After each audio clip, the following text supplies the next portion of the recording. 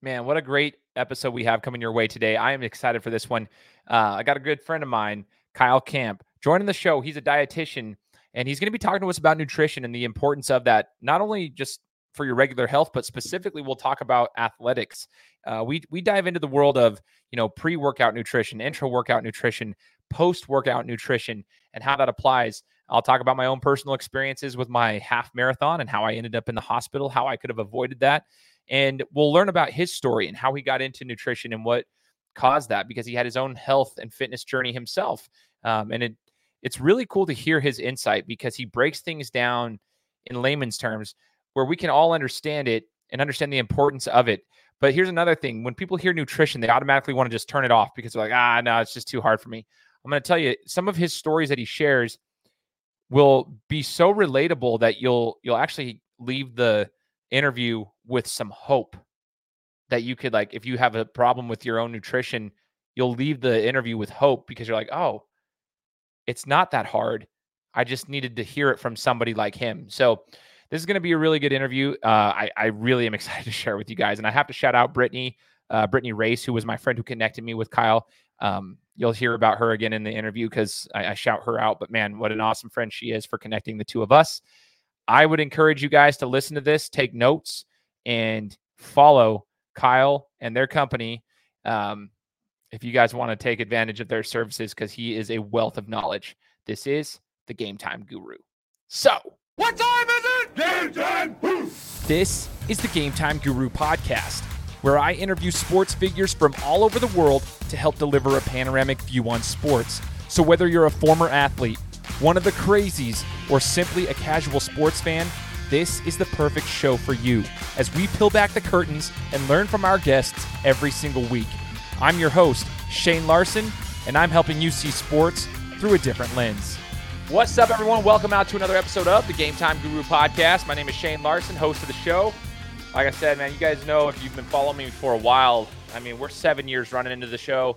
The show has been downloaded in 182 countries, all 50 states. It continues to grow. If you follow me on social media, you'll see, I post a lot about just the business side of things, as well as I like to share some of the interviews that we've done, but I also like to share the business side of things. And so you'll see some of the markets that are most popular for the show. And, if you're in those markets, awesome. If not, share the show out there. I mean, it's all due to the listeners of the podcast and everything you guys have done for us in the last 7 years of just sharing the content, being on the podcast yourselves, following me on social media, leaving a review of the podcast. All of it helps. So I just want to say thank you for that. I also want to shout out Athlete Narrative. As you guys heard in the introduction, Athlete Narrative is the presenting sponsor of this particular podcast episode. And Athlete Narrative is an amazing tool for athletes to build their brand, to leverage their name, image, and likeness. So if you're interested in getting a 10% off each month on your subscription, it would make it $90 a month to use their software and their services. You're an athlete, high school athlete, college athlete, and you want to be able to monetize off of your name, image, and likeness, hit the link that's in my description of this podcast, and you guys can go in there and get a 10% off of your monthly subscription, and it's pretty affordable for the services they provide. Okay, so starting, today, I mean, nutrition is a big factor for me. And this current point of my life, actually, at the time of this recording, I'm on a journey. It's a weight loss journey, but I've always been into fitness. I've always been into athletics, and there's a reason I've really dialed in on my nutrition. But I've also been a geek about nutrition, and especially in the world of athletics. And here's the reason why. I always talk to you guys about the high level athletes such as LeBron James and those guys who keep their bodies in check with a lot of, they're mindful of their nutrition, and they keep their bodies recovering, and they are always able to compete at a very, very high level. And nutrition is just such a massive part of that. And so today we're bringing on an expert. His name is Kyle Kamp from Valley to Peak Nutrition, and we are excited to talk to Kyle and learn about his knowledge. Let him share his insight with us. So, Kyle, thanks for joining the show, brother. Yeah, I appreciate you guys having me. This is great. I'm excited, and congratulations on the success. I mean, you were leading. Obviously, I was on the podcast as you were introducing it and talking about the widespread audience that you reached. That's awesome. Congratulations. Oh, man. Well, I appreciate you. And that's from people like you that joined the show and shared it. It has nothing to do with me. It's all the people like yourself that have been willing to join us. So thank you. And let's shout out Brittany, my friend Brittany Race. I got to shout out Brittany. I love Devin and Brittany. Those are some of my longtime friends. I met them back when I was working at my old job back in like 2007. And Brittany's a good friend of mine. And that's who actually introduced me to Kyle. So I'm excited for this conversation, but I want to shout out Brittany as well.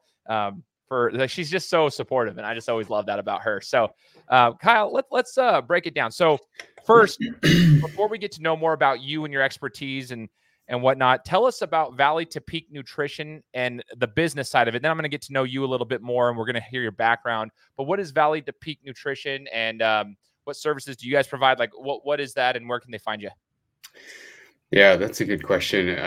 They're almost one and the same, talking about my background and then what Valley to Peak is. I'm going to go in reverse, actually. I don't know if I'm breaking protocol here, but You're good. This is you, man. You tell it. So prior to us recording, you were kind of like, well, tell me about your health journey. I was like, man, we should probably press record because it only comes out once. And, that's kind of the backstory. So, oftentimes, and this isn't always the case, but dietitians or people that are really focused on health, they had some sort of upbringing in it, right? They'd been exposed to it. That wasn't the case for me at all. In fact, what interested me, what got me into health and going that route for my career field to answer the question that you'd asked earlier, was I actually grew up really overweight until I was 270 pounds when I was 23. And I lost 140 pounds.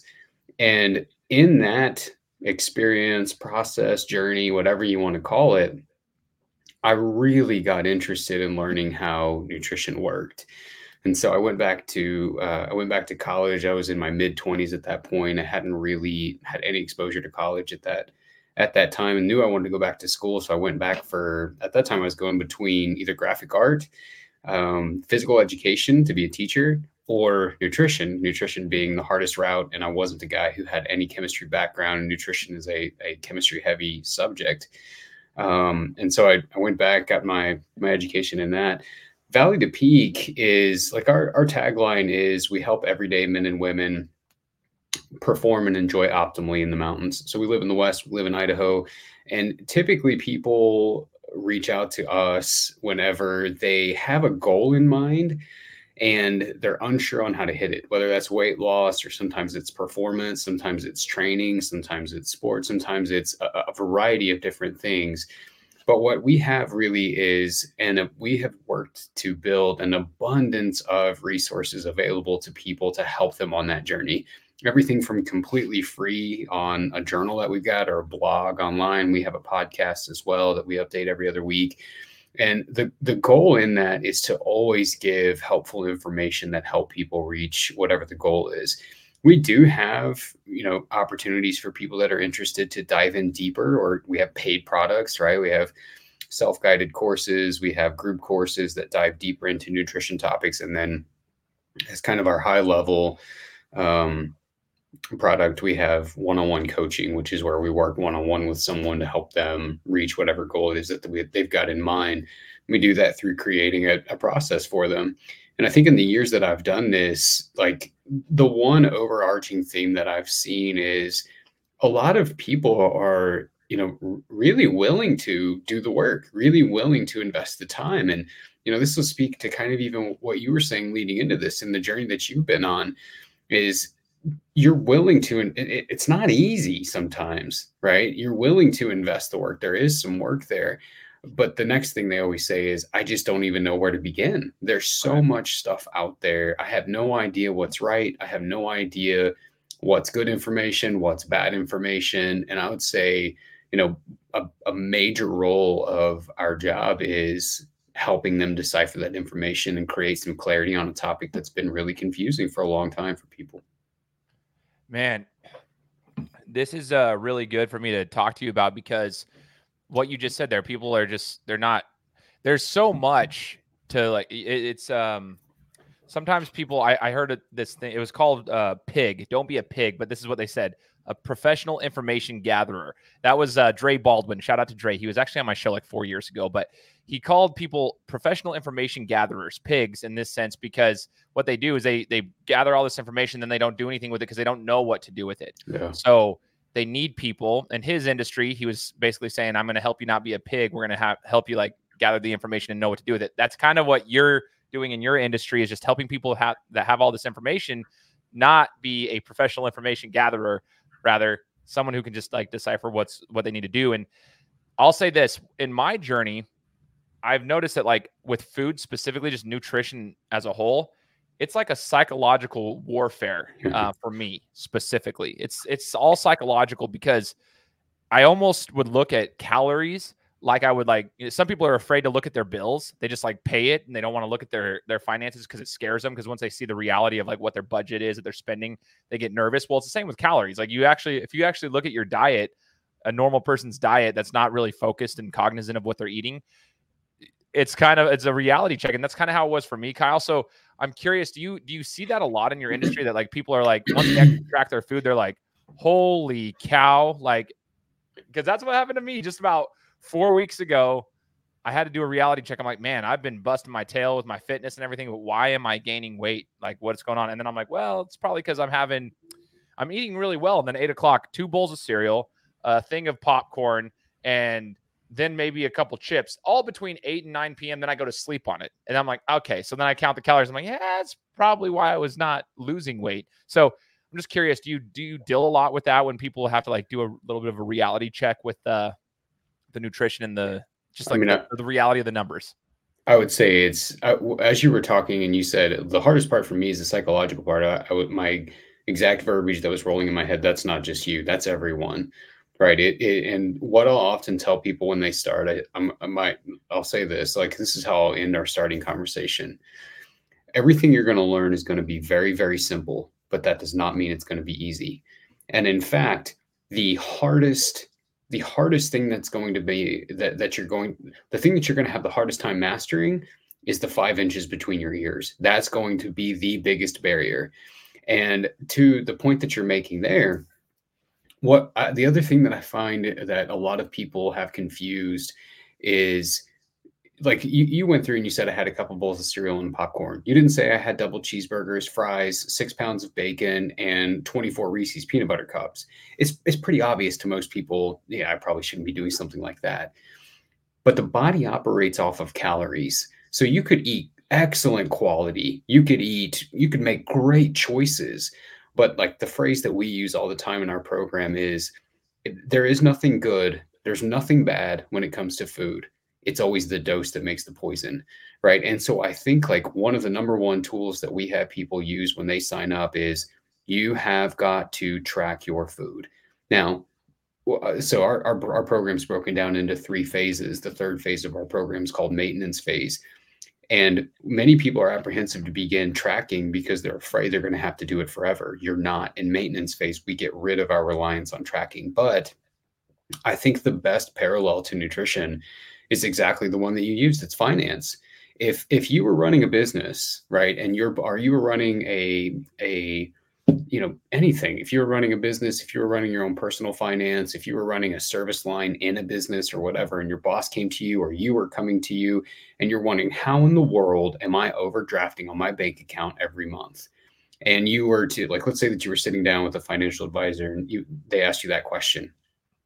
I'd say, I don't know. I make some money and then I spend it, and like, I just figure it should all work out. And it's like, well, that's not how it works. You have to you have to have an idea of how much is coming in, how much is going out. And if those numbers don't equal, then you got a problem, right? And it's a great parallel, Shane. You said it perfect. That is exactly how this works. And I think that most people are shocked by, like, you want to be depressed, measure out a tablespoon of peanut butter and see what that is compared to your actual calorie need.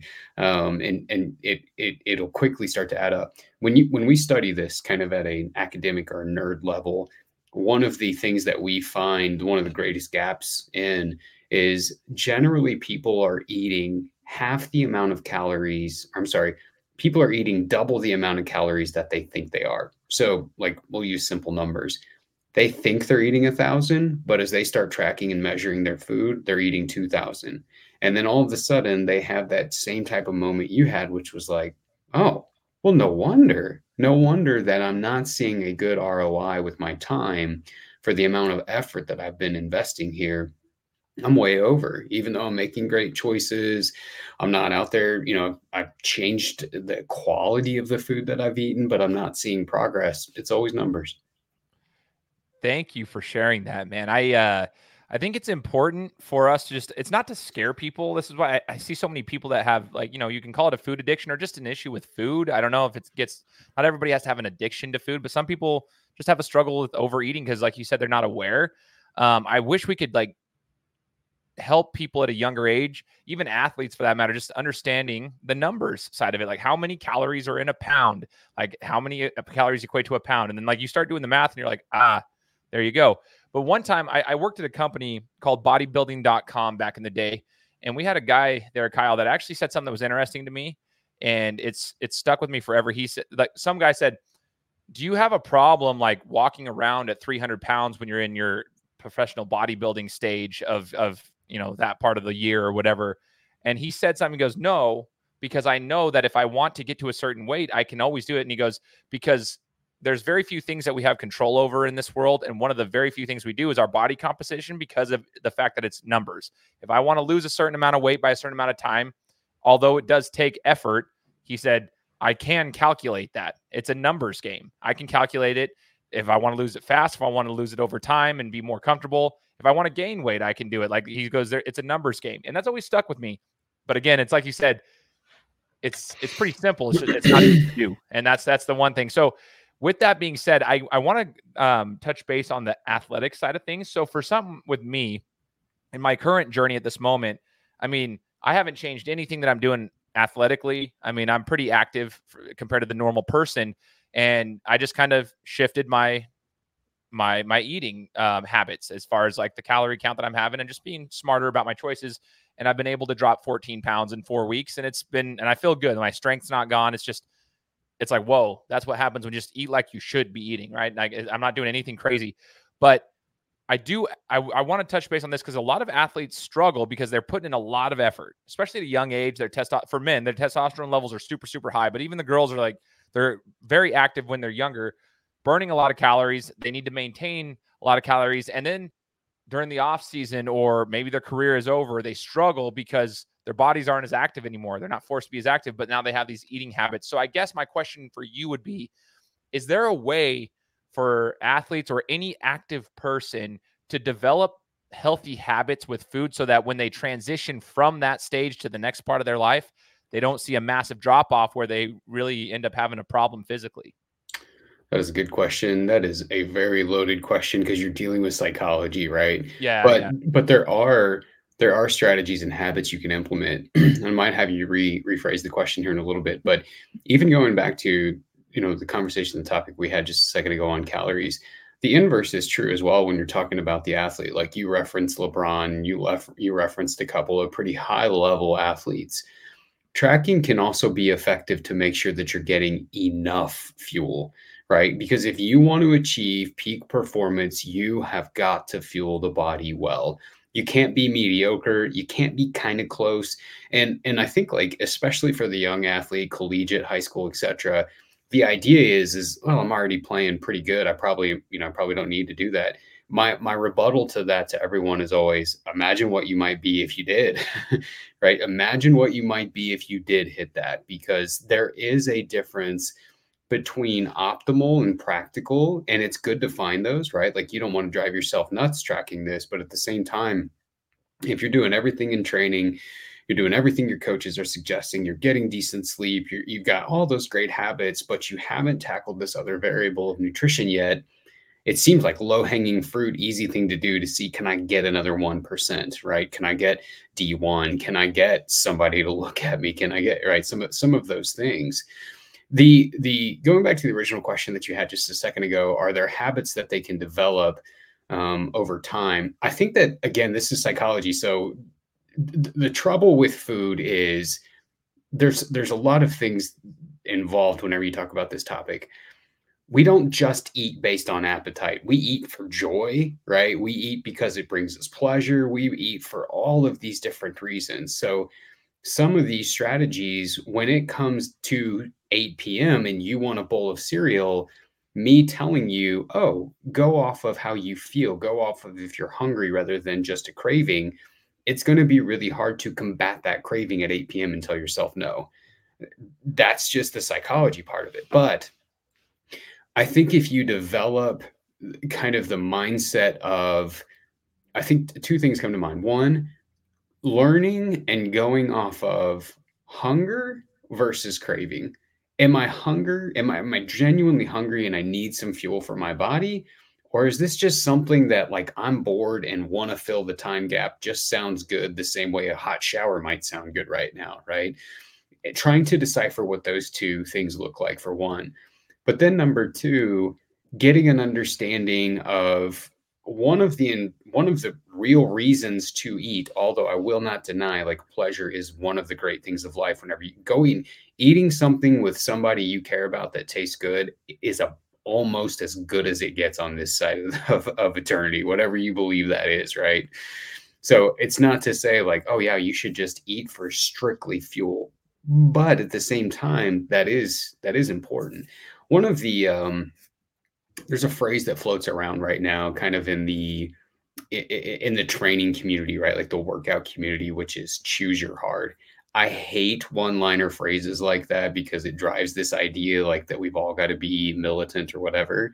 But there's some truth in that. And so it is evaluating, okay, look, no matter what you do here, there's going to be a challenge. Either you deny yourself a craving because you realize it's not really doing anything for you for your health, or you find yourself at a weight that you're not comfortable at, which I had lived a long time at, and you realize I can't do things in life that I actually like, right? Both of those are hard. Both of those are going to involve really tough decisions. And you kind of do have to evaluate which one of those are more important to you. But, that is not to take away from the reality, and you framed it well. Folks who find themselves in that position have a hard decision to make. It is hard to sit there and deny yourself what you want after you've been used to eating a specific way for so many years. So with that being said, I mean, it's so true though. Like you have to make a decision if at some point. I had my own story of when I made my decision. I mean, like 4 years ago, for example, I mean, I lost 40 pounds, but there was a decision I had to make. It was like, man, I have young kids. I was an athlete, so I always battled that whole depression of like, man, I just used to be this. I was like Uncle Rico. I was like, man, I used to be this athlete. I used to be super fit. What happened to me? But then it was like, dude, I literally can't run a half a mile without being out of breath. So I was like, man, I got to do something. If I want to play ball with my kids, I got to figure. And so it was just one of those moments where it's like an aha moment where it's like, hey, it's time to get to work. And for me, that works. I guess I would ask you this question, Kyle, because we never really broke it down yet, but you did mention a couple of times about your journey and when you had lost weight and I think you said 100 plus pounds, 140 pounds, if I'm not mistaken. What was the moment for you and how did that click for you to then say, okay, now it's time to take action? I remember it like it was yesterday. It was, oh man, was it 15, 16 years ago, I guess, but I was in my early 20s. I think I was 20 at the time, laying in bed Christmas morning and started having these chest pains. And I had just gotten blood work prior to that. And, like I didn't know anything about health at that point, hadn't been to college for anything health related. And they were throwing around terms like high blood pressure, high cholesterol. And honestly, it was so prevalent in our family and in the region that I lived in at the time that it was just like, yeah, sounds like something everybody gets. Guess it's mine now. It didn't really dawn on me that this could have a pretty big impact. But when I started having chest pains that young, I knew I wasn't in great health. I wasn't like I was naive to that, but that was really the initial aha moment of I've got to do something about this. And Shane, I did not dive off the deep end. Like when I did it, it was the 26th of December, right around the January 1st. And I would just start making changes that seemed obvious to me. I'd still go to Wendy's, for example, but rather than getting a double cheeseburger with fries and a Frosty and a soda, I'd get a grilled chicken, take one of the buns off, get a plain baked potato, not put butter or sour cream or anything on it, and get a water instead of the soda and the Frosty. Go to Domino's. Rather than eating the entire Domino's, I might eat 2 slices off of it. Rather than eating, different types of candy bars for snacks. I'd eat an apple. I was just making like, this seems like a conceivable change. And I was consistent. I did that for the first time in my life over and over and over again. And when I got the craving for something, I was like, you know what? I want to see what happens if I just stick to this. And the weight started progressively coming off until it, eventually lost 140 pounds. I'll say this though, because you're talking about former athletes who are now not athletes. And so it sort of conjures this image of time, right? Time goes by and you change, and what your goals are change. That, like, what you're describing is someone's why, right? Like, that's, what's your why? What's the reason that you're chasing this thing?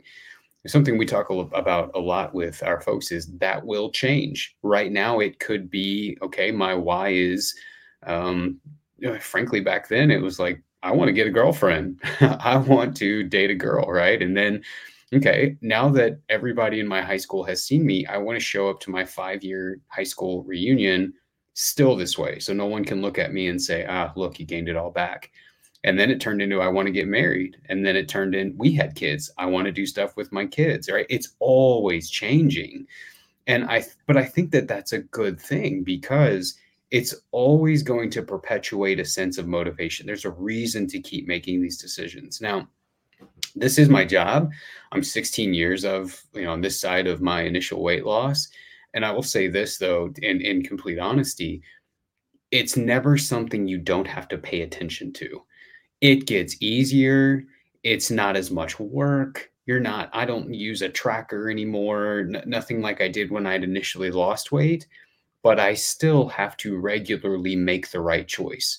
That's gotten easier over time, but it's still something like I've got to be aware of. I can't just completely neglect the decisions that I've made over the years and then expect I'm like just going to keep the weight off. You still have to be intentional. That whole point of that is so awesome. And I think if I could share something with anybody is that it's not, I think a lot of people, it's like any addiction for that matter. Like, I talk to a lot of people who've battled substance abuse, and I've even had former athletes that went through substance abuse here on my show, like whether they were drug addictions, alcohol addictions. It's a similar thing for them. They've mentioned that, like, yeah, they're sober for X amount of years or X amount of time, but their temptations are still there. It's something they have to be cognizant of. They have to actually make a legitimate effort. It's not easy for them. They still have to make an effort. And I think what you just said, I'm not trying to compare the two, but there are some parallels there as far as like a food addiction. If someone has a food addiction, or just someone who's trying to be more cognizant, you still have to make an effort. Even when you've hit your goal and you're consistently working, you still have to make an effort. Otherwise, it can have an adverse effect where it just reverses, and it's not just going to keep its weight off. You have to be healthy. Healthy is a choice. Healthy living is a choice. And I love that you just said that, because it's a reality that we have to face if we're trying to be healthier. But if you build those consistent habits, I love that you mentioned consistency during your weight loss as well. That was something that stood out to me. Because it's not like, I'm sure that 140 didn't just come off in a month. It's like, no, you have to consistently do the little things. And I love the fact that you were open and honest about, you weren't like immediately on this, okay, so I've got, 4 ounces of chicken and this and this and this and this, and I got a protein shake here. No, you just made smarter choices with your portion sizes and so forth at the places you were used to eating. And it still built those habits, and you just consistently kept building off that. The other thing I loved was that you mentioned your why. I encourage people who are listening to this right now to remember your why, and that will change over time, because like you said, it changes. For me, like, especially lately, one of my motivating factors is like, well, I coach basketball, and these high school kids, I want to still show them that I can compete with them, but I can't move out there if I'm not in the right condition, man. I got to take care of my body a little bit better, And so that's a big motivating factor. And then my kids are another motivating factor. My wife is another motivating factor. Yeah, I'm already married, but I don't think people should just fall off because they're married. You should want to continue to take care of yourself, right? I don't want to fall off with that and whatnot. I think it's disrespectful to my spouse if I were to just fall off. So, well, I think it's being an asset to your family, right? Like, if you're not taking care of yourself, someone's got to pick that up, right? And I don't want to be that. Like, I don't, whether it's now or when I'm 75, I don't want people to have to be worried about me. I want to be able to take care of them, And it sounds, I'm almost apprehensive to say, because it sounds real heroic, but I don't mean for it to. It's not I think, like, to your point, you're right. Like, I don't want to look at my wife and be like, well, you got me now. I'm gonna let myself go. I mean, you want to take care of yourself for them too. You're right.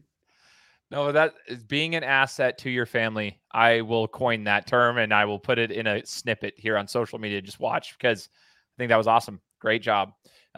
That's if you guys who are listening to this take anything away, rewind that, take notes on your phone if that's how you're listening to it, or if you're watching it on YouTube, whatever you're doing. I'd say take note of what Kyle just said right there. Be an asset to your family. Think of it that way. If there's any way you want to think about it, that's a phenomenal way to think. Great job, man. That's fantastic. So here's a question I have then, Kyle. I wish I would have talked to you prior to my half marathon in September. So here's a funny story. Okay. I'd been running for about 4 months straight, prepping for my half marathon. I'm not a small guy. Like, I'm 6'2", I'm 240. I was hovering around the same weight when I was running. So, like, it's a lot of, I mean, I'm not like built like a runner. I'm built like a linebacker, not like a runner who's 160 pounds. Right. So, but I still love running. I love running. I love competing in long distance running. It's fun for me. But my issue is I sweat a ton. And in a 2-hour run, which is what I run a half marathon in. Again, I'm not the fastest guy, but I'm also not the slowest. It's I'll burn anywhere between 2,000 to 2,500 calories just from the run itself. And then I can lose anywhere between 8 to 12 pounds of water. I do that consistently just based on how much my body goes through.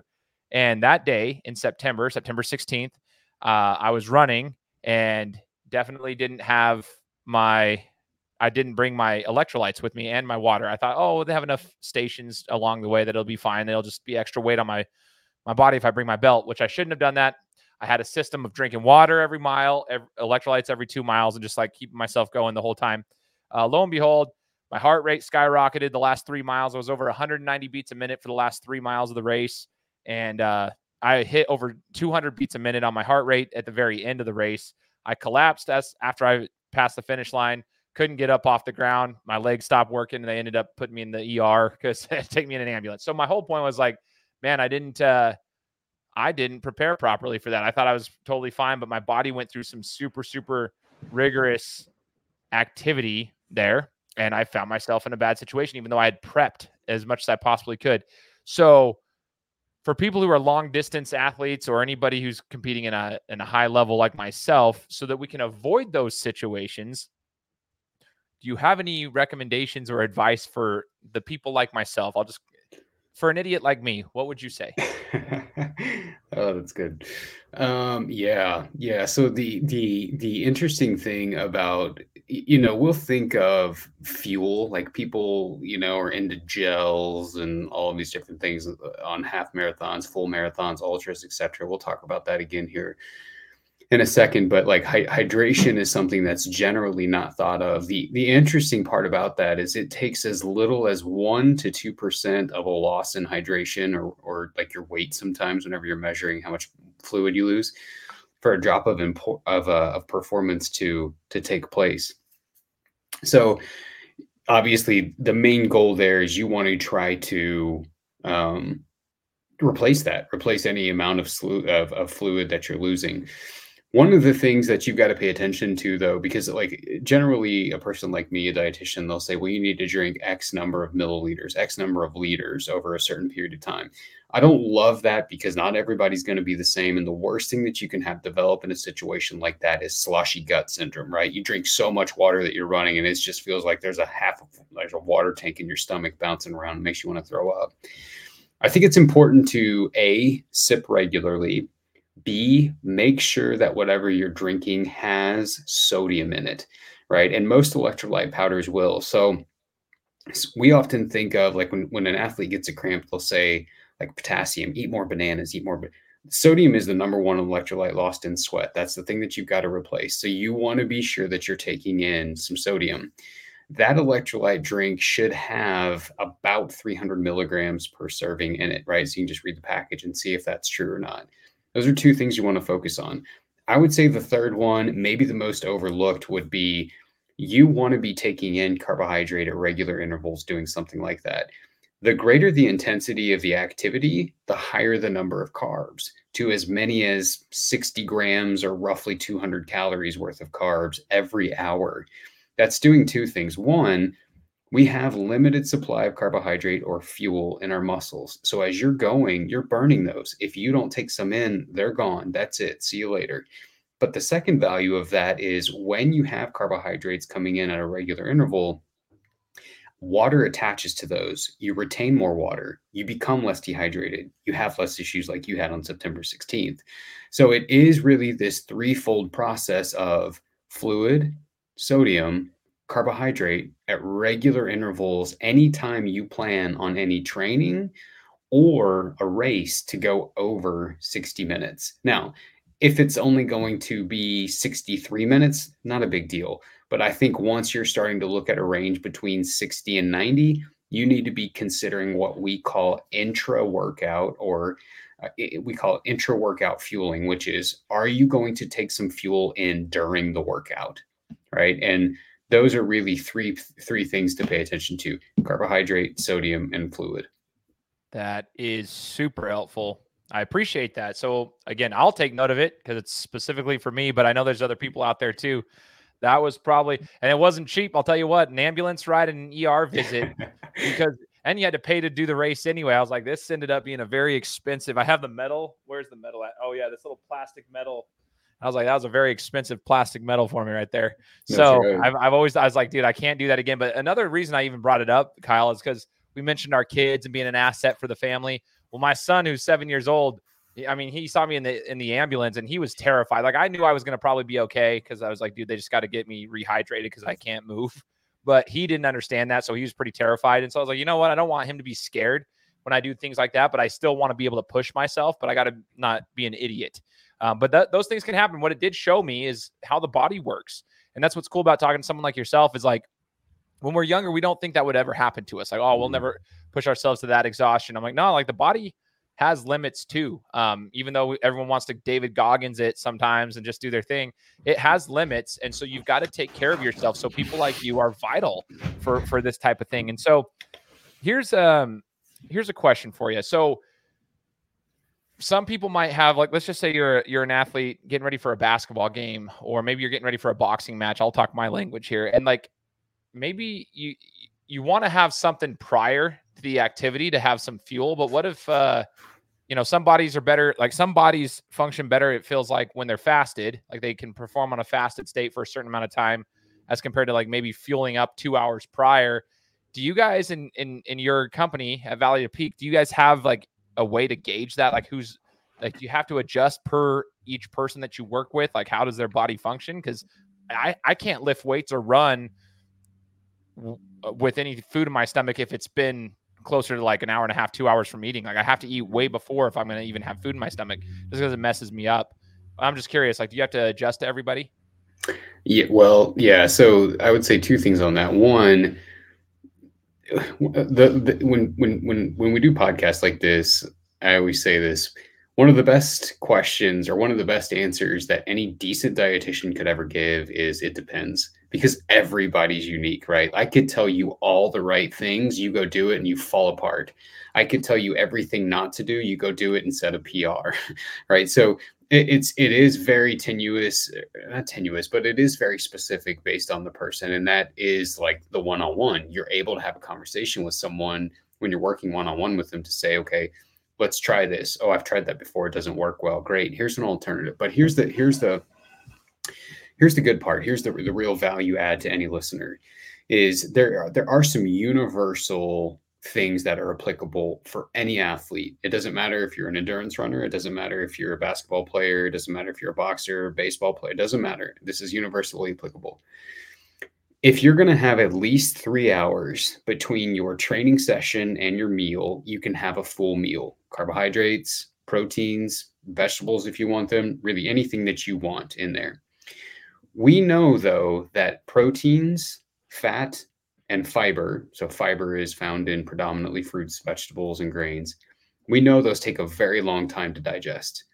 So as you close that gap between when you eat and when you train, you want to switch to things that are easy to digest. So let's say, for example, you had planned to eat lunch at noon. You've got a training session at 4, but work just got completely away from you. You haven't eaten since 10 a.m., but you don't really want to go into training completely fasted because you're already feeling tired.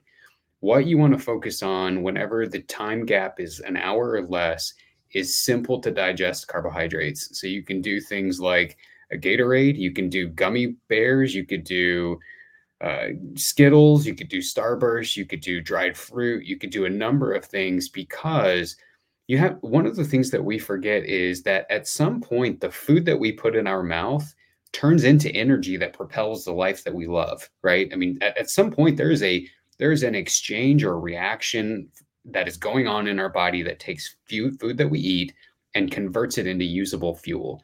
The time gap in foods that are easy to digest is near immediate, right? It is almost instantaneous. It's not instantaneous, but it's pretty close to it.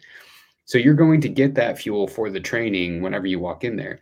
If you sit down to a full meal and then you walk in 45 minutes later to train, that may not even be done being processed until after you're done training. You're not getting it yet. You're not getting the fuel to propel you through the workout. So the couple of things there to remember are time, right? So if you've got 3 hours or more, you can afford a full meal. If you have 60 minutes or less, you want to eat very easy, simple to digest carbohydrates. And then number two, which somewhat falls along the same lines as what we're talking about, even though it's not directly tied to right before you eat.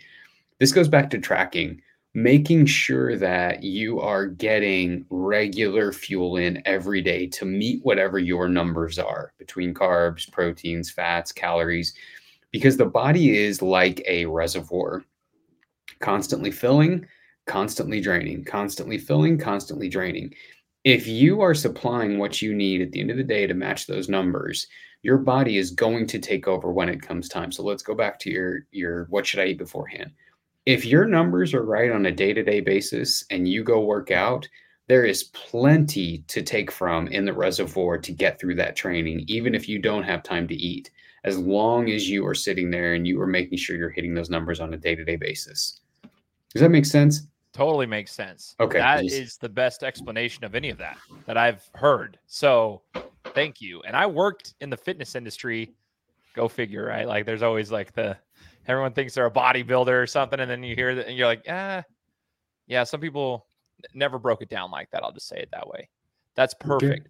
Good. I'm glad. I mean, nutrition can be a really difficult topic to understand, but it's not that hard. It's really not. I mean, it can be challenging to take the information that's out there and translate it into something that someone understands. Like, go back to this. I hope this doesn't sound narcissistic, but you go back to whenever I went to college and I said, look, I didn't have a strong chemistry background, but nutrition's a very chemistry heavy subject.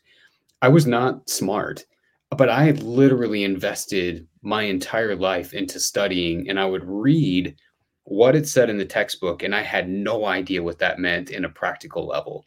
So I would come up with these metaphors that made sense to me, like a reservoir or a tractor or a diesel engine or chain linked fence to describe how slow or fast carbohydrates break down. I had to translate it into a way that I understood, or I couldn't digest the information to pass an exam. And this is the part I hope doesn't sound narcissistic, but I think because I wasn't smart and I had to do that, it's helped me a lot to be able to explain it to someone, in an everyday terminology where it's understandable. Like, oh, fueling's like a reservoir. And as long as you keep that full, there still is plenty to take off the top so that you don't have to worry about filling it up right beforehand. Oh, dude, I don't think it's narcissistic at all. I think it's a blessing to have someone that I would consider an expert in the field to be able to explain it in layman's terms for people who need it. That's the problem, is people overcomplicate it. Even myself, like, we overcomplicate things. We need someone to be able to break it down for us. And that's why I don't think it's narcissistic at all. I think that's what you put your time into, and that's how you serve people. I think it's really, really cool. I appreciate that. Yeah. And Kyle, one of the last questions I wanted to ask you is in regards to recovery. We've talked about pre-activity. You just mentioned like all the things there, and we've talked about intra workout. As far as recovery is concerned, I think this is where a lot of people also have a problem, because they might eat. Let's just say they have enough built up for like in the reservoir, so they have enough to take from, even if they didn't eat prior to an activity or whatever, because they've been doing the right things. But once they like go and exert themselves, let's say it's a basketball game, for example, or it's a half marathon, and it give or take a couple hundred calories, about 2,000 to 2,500 calories is what I burned in a 2-hour window. And probably, if we're being realistic, probably only replenished with maybe 50 like grams of carbohydrates in that 2-hour window, plus not enough water or anything. So yeah, I was totally not doing what I was supposed to be doing there. But like, how do we know not to like, because you'll see like the post-game meals. Oh, we're going out to lasagna and we're going to start eating Italian food. And then all of a sudden you overindulge, and then it might almost have an adverse effect. So I guess my question is this. It's hard to have so many things to say. So my questions have been awful today. Very, very like loaded and not very well like stated, I guess. But how do we know how to pinpoint what we should be eating for recovery? Is there just maybe a basic thing to keep in mind when we go and make those choices for our recovery meals? Because recovery is just as important, if not more important, than some of the stuff prior. Yeah, it comes down to this really. Okay. We get calories from 3 places: carbohydrates, proteins, and fats. Aside from that, calories don't exist aside from those 3. We do get calories from alcohol, but that's a totally different category, totally different conversation. If you can remember each of those macros basically has one responsibility alone. Protein's responsibility is to recover. Carbohydrates' responsibility is for energy. And then the responsibility of fat is for transport of both hormones and vitamins. If you can make sure that that's a part of your post-game recovery meal, is there some protein in here? Is there some carbohydrate in here? Is there some produce in here? Is there vegetables and fruit in here? You can ensure that you are getting everything that you need to recover the muscle, replenish the fuel stores, and to make sure that you're going to recover well. One thing that I do want to say is, like, on the topic of fruits and veggies, which seem to be, number one, it seems to be that seems to be the most predictable thing you would say from a dietitian, right? It's also the thing that is the most challenging for people to get, especially young athletes. But the value of it is this. Earlier, I said at some point, the food that you put on your plate becomes usable fuel in your body. And I said that happens through a conversion process. The gasoline behind that conversion process comes from the nutrients in fruits and veggies. So if you think, oh, I'm going to get a lot of protein, build a lot of muscle, I'm going to eat carbohydrates and be really fast, but fruits and veggies, I don't see any value in those. You're sadly mistaken. You're missing the 1%, right? So you want to make sure carbs, proteins, fat, and produce are all a part of your post-game workout. Earlier, we said nutrition is a game of numbers. It does not matter if those numbers from those 3 groups are being met from a PB&J and a glass of chocolate milk, a lasagna and a salad, a taco night, team taco night, whatever. It doesn't matter as long as those numbers are being met. Now, as far as overindulging, it depends on the athlete's goal, right? A single time of overindulgent, like let's say it was a travel day and you haven't eaten all day. You had a game, and now all of a sudden it's team activity and you're stuffing yourself to the gills. You may still be in a deficit and not recovering as well because you're low from the whole day. So we can't look at overindulgence or underindulgence as a singular event. The ramifications that are often associated with those are a collection of times of overindulging. It's a whole life of overindulgence that leads to a weight that we don't want to be, that affects our athletic performance. Or it's a whole life of not getting enough fuel that leads to underperformance that ultimately makes us not quite as good as maybe we could be for our genetic potential. So I think that's a really long-winded way to answer your question as opposed to just saying what it is. But the key thing is this: when you look at your plate, whether someone's made it for you, a team parent has made it for you, if it's been catered for you, if you've made it yourself, or if you're a professional athlete and you've hired someone to make it, what's on that plate, there needs to be some protein to recover your muscle. There needs to be some carbohydrates to make sure that reservoir gets filled again. I'm going to come back to that in a minute. Fat's the easiest macro to get, so probably don't need to worry about that. It's already going to be there, I would imagine. And then make sure that there's some sort of a vegetable on there for the nutrients. going back to the carbohydrates, even the protein, even this whole topic of post-workout nutrition, we often think of our food relating to what we're doing that day, right? I've got a game today. Today, I'm going to eat good. But you've got to remember that nutrition is dynamic. It is recovering you from yesterday, fueling you for today, and preparing you for tomorrow. So great, you had a game today. Guess what? Tomorrow's practice. You're going to eat like crap now that the game's over because tomorrow's going to suck at practice. How you practice is how you play. You want to be great in the game? Be great at practice. You have to stay on top of it. And, it makes sense where a guy like me would, oh, it's so predictable. You would be so adamant and passionate about this because I've seen the effects for people. And again, like my job is for someone who is not, it's not just to make it, right? Like we work with outdoor athletes a lot, and we work with people who aren't athletes at all. I mean, the business has, the program has grown so much that we work with such a variety of people. But at the end of the day, my job is this. I don't want you to just get by. I want you to feel what it feels like to really do well, whether that's keeping up with your grandkids or doing something in the outdoors in the mountains in the West, like where we live, or whether that's on the court or in the ring or whatever it is that you want to call it. There's a difference between, yeah, I got through it, it was okay, and man, it was amazing. I had the greatest time ever. And that difference can sometimes be nutrition. Man, you have a gift. I'm just going to tell you that right now. You have a gift of being able to explain this stuff. Like I said, I mean, that's awesome. That was such, there's so many snippets out of that I've already just taken note of. And I encourage the other people to take notes of this. Like if you're listening to this, the beautiful thing about a podcast, what I always tell people, and yes, I'm biased because this is what I like to do, but you can go back and rewind it. You can listen to a thing over and over and over. You can take notes while you're listening. There's an amazing thing about podcasts because they live on forever. So you can hear it and go back and check it out. But the whole concept of like food being, like nutrition being dynamic, it's, recovering from yesterday, preparing, or recovering from the exercise, preparing for tomorrow. It's a whole cycle. And I love that piece of that too. It's so important to know all of that stuff. And like you said, it's simple, but you just need to actually, sometimes I think it just takes somebody explaining it. And then it's like, yeah, man, that's how it works.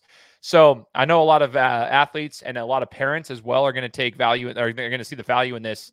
I already know it because I'm going to be sharing it with the athletes that I coach as well for basketball and everything. But one last question, Kyle, if you can remind us all where we can find more information about what you guys provide, and if there is anybody that would like to take advantage of your services and maybe reach out to you guys, what's the connection points, the Instagram pages, websites and whatnot? You mentioned it earlier in the show, but I want you to be able to reiterate that here at the end. Yeah, so we have all the things you're supposed to have nowadays online, from podcast to a website to everything. It's all under V and then the number 2P nutrition.com. So it's V2P nutrition. That's the Instagram, that's the Facebook, that's the podcast, that's everything. Or the program's called Valley to Peak Nutrition. So if you Google that, it'll be the first thing that pops up, and anything that you're interested in, again, from free resources, accessing our podcast, to some of the products, if you want to look at that, can be found through doing that, just jumping on Google or looking at one of our social media sites. Heck yes, dude. Let's go. It'll be in the description of the podcast, guys. So by now you've probably already looked at the description of the podcast, I would imagine. So if you're listening to this, you're like, yeah, I already clicked on the button or the link or whatever, but I will put that here for you guys to check out. I would highly encourage you guys to do so. Follow them, listen to the podcast, do the things now that you've heard Kyle's expertise and his insight. Now you can follow him. And maybe if you want to take advantage of the services, reach out to them and see what they can do for you guys. Kyle, I just want to say thanks, man. I appreciate you joining me. I know everyone's schedules are busy, and you took the time to find time to be able to share your expertise with us. And I just appreciate that, man. Thank you so much. Oh, thank you. It's been fun. I love doing these. I mean, we have a podcast, and you were right. Like you said earlier, you said, well, I'm kind of biased. This is what I love to do. I couldn't agree more. Like conversations with people, meeting people, and being able to press record and go back and listen to them just is invaluable. So thank you. Thank you for having me. Thank you for taking your time. I know you're busy too, and you're juggling kids, life, family, hobbies, and sports teams like everybody else. So I appreciate it. I know the work that goes into these. And so thank you for choosing me to be a guest. Absolutely. Absolutely, man. It's an honor. And I hope that we can stay connected. And I'll say, hey, one more time, shout out Brittany for connecting the two of us, because hopefully it'll be a friendship moving forward. And for all those who are listening, I appreciate you guys tuning in. Like I said before, it takes a village, and I appreciate all the support over the last 7 years. And we're going to continue rolling this thing through. And so thank you guys for listening. If you're new to the show, just hit the subscribe button on whichever platform that you're listening on, because we'll be coming to you next week with another interview. Sorry. Take care. Guys, thanks so much for listening to another episode of my show. Now, if you could go and do me a favor, head over to iTunes, give me 5 stars, and leave me a review. It would be greatly appreciated. Thanks, guys. Appreciate your support.